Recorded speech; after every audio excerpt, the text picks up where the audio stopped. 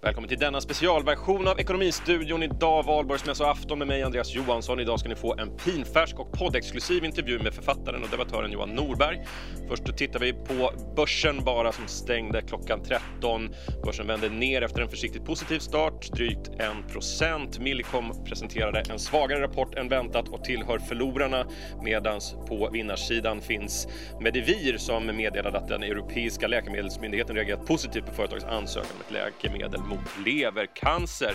Dagens stora nyhet i övrigt är just naturligtvis omsättningsstödet som presenterades av regeringen tidigare idag. Vår reporter Linda Örn har träffat finansminister Magdalena Andersson och hon började med att fråga varför man går fram med ett omsättningsstöd.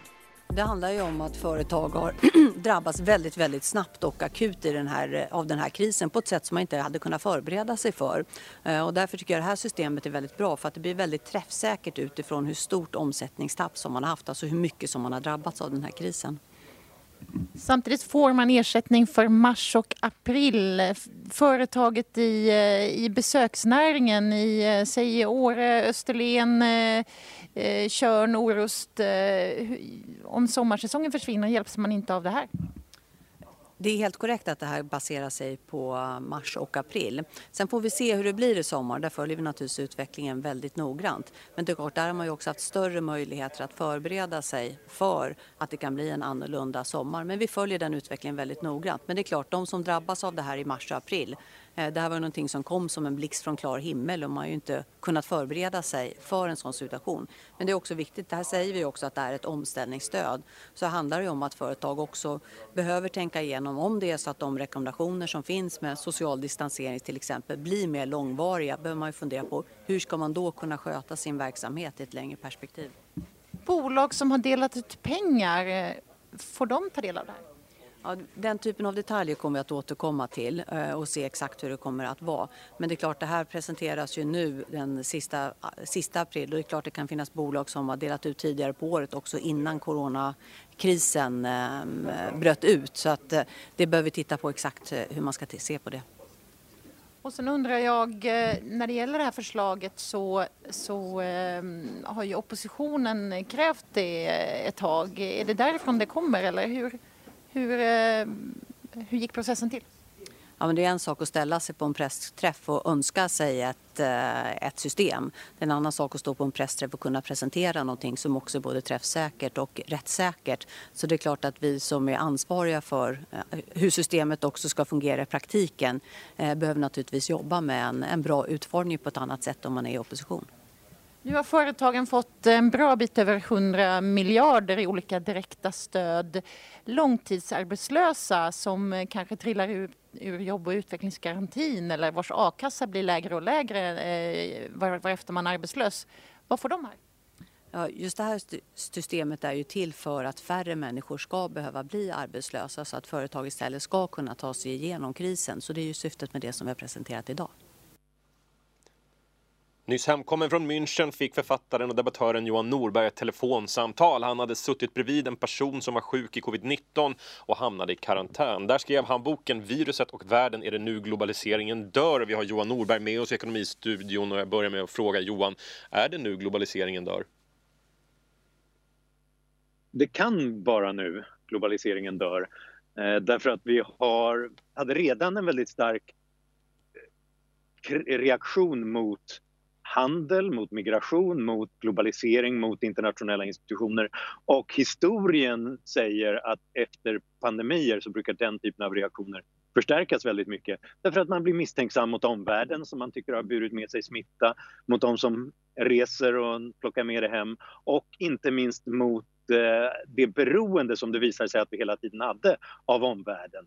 För att få komponenter till våra industrier, för att få varor på våra hyllor och liknande. Så att jag befarar att vi kommer få se över hela västvärlden en nationalistisk våg. Och för min del blir det väldigt viktigt att peka på motsatsen just därför att nu ser vi hur världen ser ut när vi inte reser över gränserna, när vi inte har ett fritt flöde av varor och tjänster över våra gränser. Då blir världen inte så kul. Beskriv vad som hände. Du flög hem från München och satt bredvid en person som visade sig ha smittats av covid-19. Vad kände du när du fick det här telefonsamtalet? Ja, då kände jag väl att det här kommer inte gå att stoppa. Därför att det här var ju precis när vi hade börjat höra om att det var någonting illa på gång i norra Italien, och frågan var, kommer vi kunna stoppa det här från att välla in över våra gränser? Och det är klart att när jag då får ett samtal om att jag för flera dagar sedan hade suttit bredvid någon som hade det, så då börjar ju tankarna spinna loss kring vilka andra har den personen suttit bredvid på flyget och på bussarna, och vilka har jag och alla andra hunnit träffa sedan dess. Så det var där det blev verkligt för mig att vad man än gör, hur man än stänger samhällen nu, så är det för sent. Det är intressant ändå, du nämnde här tidigare, hur snabbt det går att vi kastas in i den här pandemin. Och nästan som att vi glömmer bort hur livet var innan den. Men som du beskriver med handelskrig och en omvärld som befann sig i en förändring. Och sen hur pandemin nästan är den slutliga liksom, knuffen här som skickas oss liksom, in i en ny tid. Hur tänker du kring hur snabbt vi förändrar oss och förändrar våra beteenden och våra tankar? Ja, vi är på gott och ont väldigt duktiga på att anpassa oss till nya situationer, även helt bizarra situationer. Det faktum att man plötsligt inte träffar sina föräldrar längre och inte träffar sina kollegor och liknande. Och det är ju tur, det är en slags överlevnadsegenskap som vi har, men det är också lite farligt därför att det säger ju också någonting om hur snabbt vi kan vänja oss vid nya restriktioner, nya kontroller över mänskligt liv. Och det där är en farhåga som jag har, framförallt ska jag säga, för andra länder än Sverige som har gått otroligt mycket längre och hårdare fram. Jag tycker det är rätt förfärligt att höra från vänner i Frankrike hur man inte ens kan vara ute och motionera på egen hand, hur amerikanska polisen kan komma hem till någon därför att dottern har varit på besök hos en annan familj och lekt. Och det är därför jag tycker att det också är så viktigt att hela tiden granska vad som nu görs under den här krisen. Makthavare säger ju att det är inte nu vi ska hålla på att utvärdera och diskutera vad som görs, utan det får vi ta senare. Nej, det tror jag är väldigt fel, därför att nya maktbefogenheter kan väldigt snabbt cementeras och bli till en ny vardag för oss alla. Om vi tittar på Europa så har ju de flesta länder reagerat på olika sätt, olika hårt och så. Men den svenska modellen har ju hamnat i ett internationellt fokus. Vad tänker du kring den? Att människor ska kunna med sin fria vilja kunna anpassa sig efter myndigheternas rekommendationer istället för de här drakoniska åtgärderna som vi har sett i övriga Europa. Vad säger det om oss i Sverige? Det säger väl att vi har överraskat oss själva genom att hålla huvudet kallt när det blåser som mest. Och det tycker jag är en ganska tilltalande egenskap. Därför att vi vet inte hur det här kommer sluta. Vi vet inte vilka som kommer att klara sig bäst. Och ingen vet. Det finns verkligen olika linjer inom olika expertmyndigheter också. Och då tycker jag att det är väldigt viktigt att hålla sig till en försiktighetsprincip. Om vi inte vet att det kommer att gynna folkhälsan att stänga samhällen, stänga ekonomier, stänga gränser, då ska vi vara oerhört försiktiga med att göra det. För om det är någonting vi vet så är det att den typen av nedstängning kommer att kosta på något fruktansvärt i ekonomiska och i mänskliga termer. Risken är mycket stor att den typen av restriktioner kommer att i längden döda fler människor än vad viruset i sig gör. Därför att en ekonomisk kollaps kostar också på väldigt mycket. Jag tycker de senaste veckorna så har det kommit mer och mer intressant information om att folkhälsomyndigheter och experter i andra länder har ju också varit skeptiska till den väldigt hårda politiska linje och de starka restriktioner som har tagits. I Norge, i Danmark, även i Storbritannien visar det sig nu att premiärministerns rådgivare Dominic Cummings var den som pressade det som ska vara ett oberoende expertråd att förespråka en total lockdown av det brittiska samhället. Så att jag tror att vad det här säger om Sverige, det är att egentligen vi är inte så konstiga på något sätt, utan det som vi har gjort annorlunda är att vi har lyssnat lite mer på expertmyndigheterna och på forskarna i Sverige än vad andra politiker har gjort på annat håll. I Finland fick vi i veckan höra rapporter att man är orolig att smittan inte sprids tillräckligt snabbt, att man har för få fall. Så det är ju onekligen en intressant tid. Personligen då, Johan, hur har du själv förändrat ditt leverne under de här veckorna? Ja, men jag är ju den enda som inte behöver förändra mitt leverne överhuvudtaget. Som jag brukar sitta ensam och skriva och läsa i alla fall till vardags. Så för min del så är den stora förändringen att jag har mycket mer umgänge för att plötsligt är familjen hemma på ett annat sätt till vardags. Men det är klart att mycket av min verksamhet handlar ju också om resande, föreläsningar, filmande i andra länder och på andra kontinenter, och allt sånt är stängt just nu. Och det kan jag ta i det korta loppet, men det beror ju på att jag har ju det här till vana på olika vis. Jag har ständiga digitala redskap till mitt förfogande. Jag tror att vi som har det måste påminna oss om att de flesta kan inte så enkelt jobba hemifrån eller på distans. Så att när det nu börjar uppstå protester mot de nedstängningar som har skett runt om i världen och folk som med lätthet jobbar hemifrån lite ovanifrån, klappar dem på huvudet och tycker att de får skärpa sig och göra som vi, måste inse att det funkar inte så. De flesta yrken måste fortfarande äga rum på plats i serviceindustri, butiker, restauranger, kontor, fabriksgolv. Du har ju också skrivit boken Öppen sluten om historiska pandemier och som ges ut i september. Kuslig timing. Hur kommer det sig att du intresserar dig för detta ämne från början? Ja, det var dystert att den fick sån väldig aktualitet, för att egentligen så har den av ett historiskt perspektiv, för att jag är ju något av en optimist. Jag tycker att vi lever i en fantastisk värld och vi ska påminna oss om det, inte minst i pandemitider, att ska vi drabbas av en pandemi någon gång så är 2020 ett ganska bra år. Nu tycker vi att vi har för få respiratorer i världen, och det har vi ju, men 1950 så hade vi inte en enda respirator i hela världen. Så de tekniska och vetenskapliga framstegen är ju fantastiska. Men då måste vi också tänka på att det kan vara skört. Och vi har sett historiska episoder där vi har haft guldåldrar på det viset tidigare, där man har fått snabba ekonomiska, sociala, hälsomässiga framsteg, men det har förstörts. Och den boken Öppen sluten som kommer då i september-trakten, den handlar om varför har de epokerna kollapsat. Och tyvärr handlar det väldigt ofta om kriser. Det handlar om när vi har drabbats av oväntade hot från omvärlden. Det kan handla om invasioner, det kan handla om naturkatastrofer, och det handlar förbluffande ofta om pandemier. Därför att då blir man rädd för omvärlden, man blir rädd för utlänningar, man blir rädd för handel, börjar stänga samhällen, och då kan det gå väldigt snabbt att sabotera de framsteg som tidigare hade gjorts. Så att det som jag hade hoppats var mer en historisk varning för framtida eventualiteter blev plötsligt väldigt mycket verklighet efter den här pandemin. Hur står sig coronapandemin i relation till de historiska pandemierna som vi har sett då?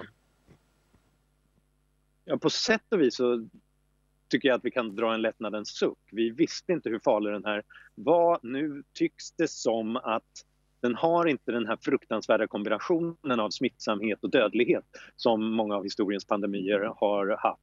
Och framförallt så ska vi vara så otroligt tacksamma över att våra yngsta verkar vara skyddade. Vi behöver inte befara våra barns hälsa, verkar det som den här gången. Men så kan det ju bli nästa gång. Nästa gång kanske det blir den spanska sjukan pandemi. Och då skulle jag säga att den här gången det är ett utmärkt tillfälle att lära oss om vår beredskap. Vad var det som funkade, vad var det som inte fungerade, och utnyttja något av de lärdomarna för att förhoppningsvis klara oss bättre härnäst.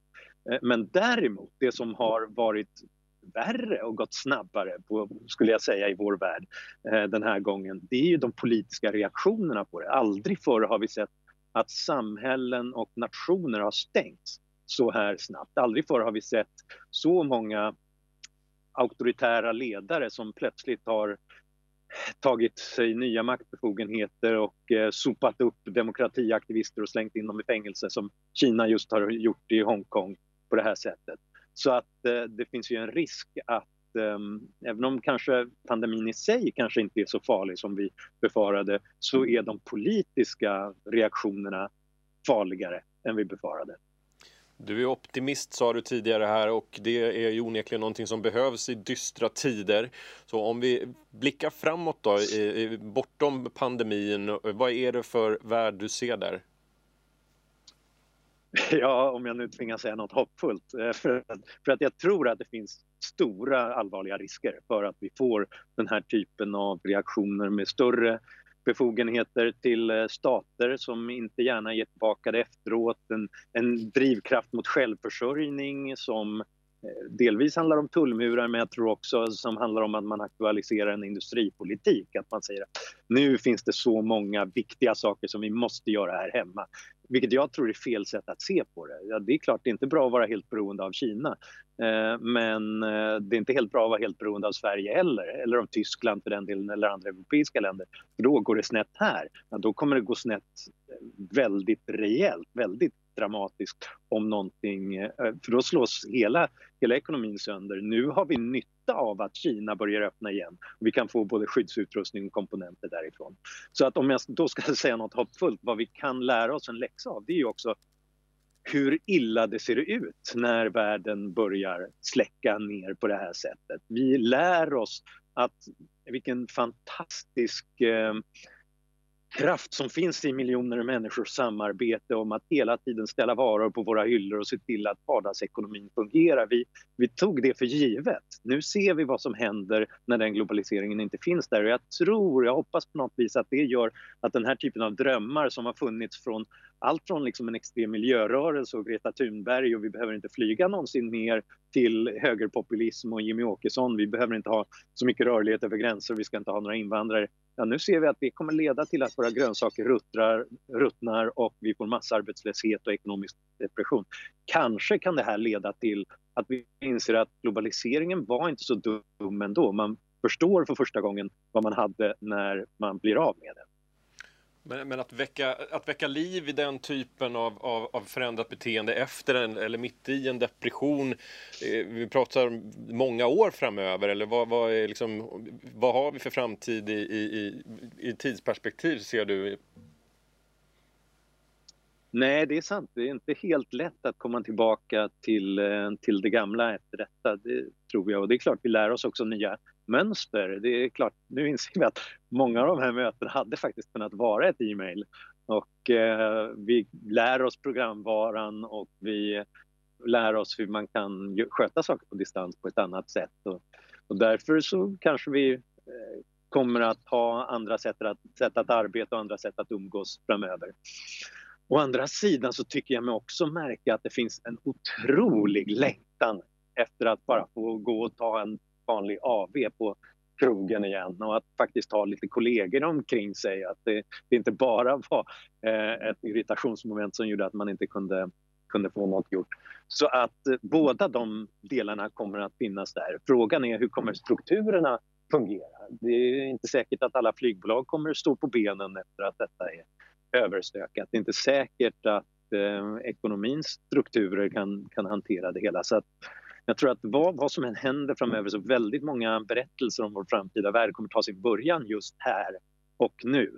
På gott och på ont. För att det är klart, det goda är ju också att nu har vi en chans att reflektera över om vi skulle dra igång en ny affärsmodell eller nya sätt att sköta arbetet från början. Ja, då kan vi passa på att utnyttja det just nu. Att ta några djupa andetag och börja lite mer från scratch än vi gjort tidigare. Tid för reflektion och eftertanke i dessa coronatider alltså. Johan Norberg, stort tack för att du var med i Ekonomistudion. Tack. Därmed är vi framme vid sista raden och där säger vi grattis kungen på födelsedagen. Kung Carl den 16 Gustav fyller ju 74 år idag på valborgsmässoafton, men det traditionsenliga firandet har ställts in och själv tillbringar kungen valborgsmässoafton och födelsedagen på Stenhammars slott utanför Flen där han och drottningen isolerat sig. Det var allt vi hade från Ekonomistudion i en specialpodd denna valborg.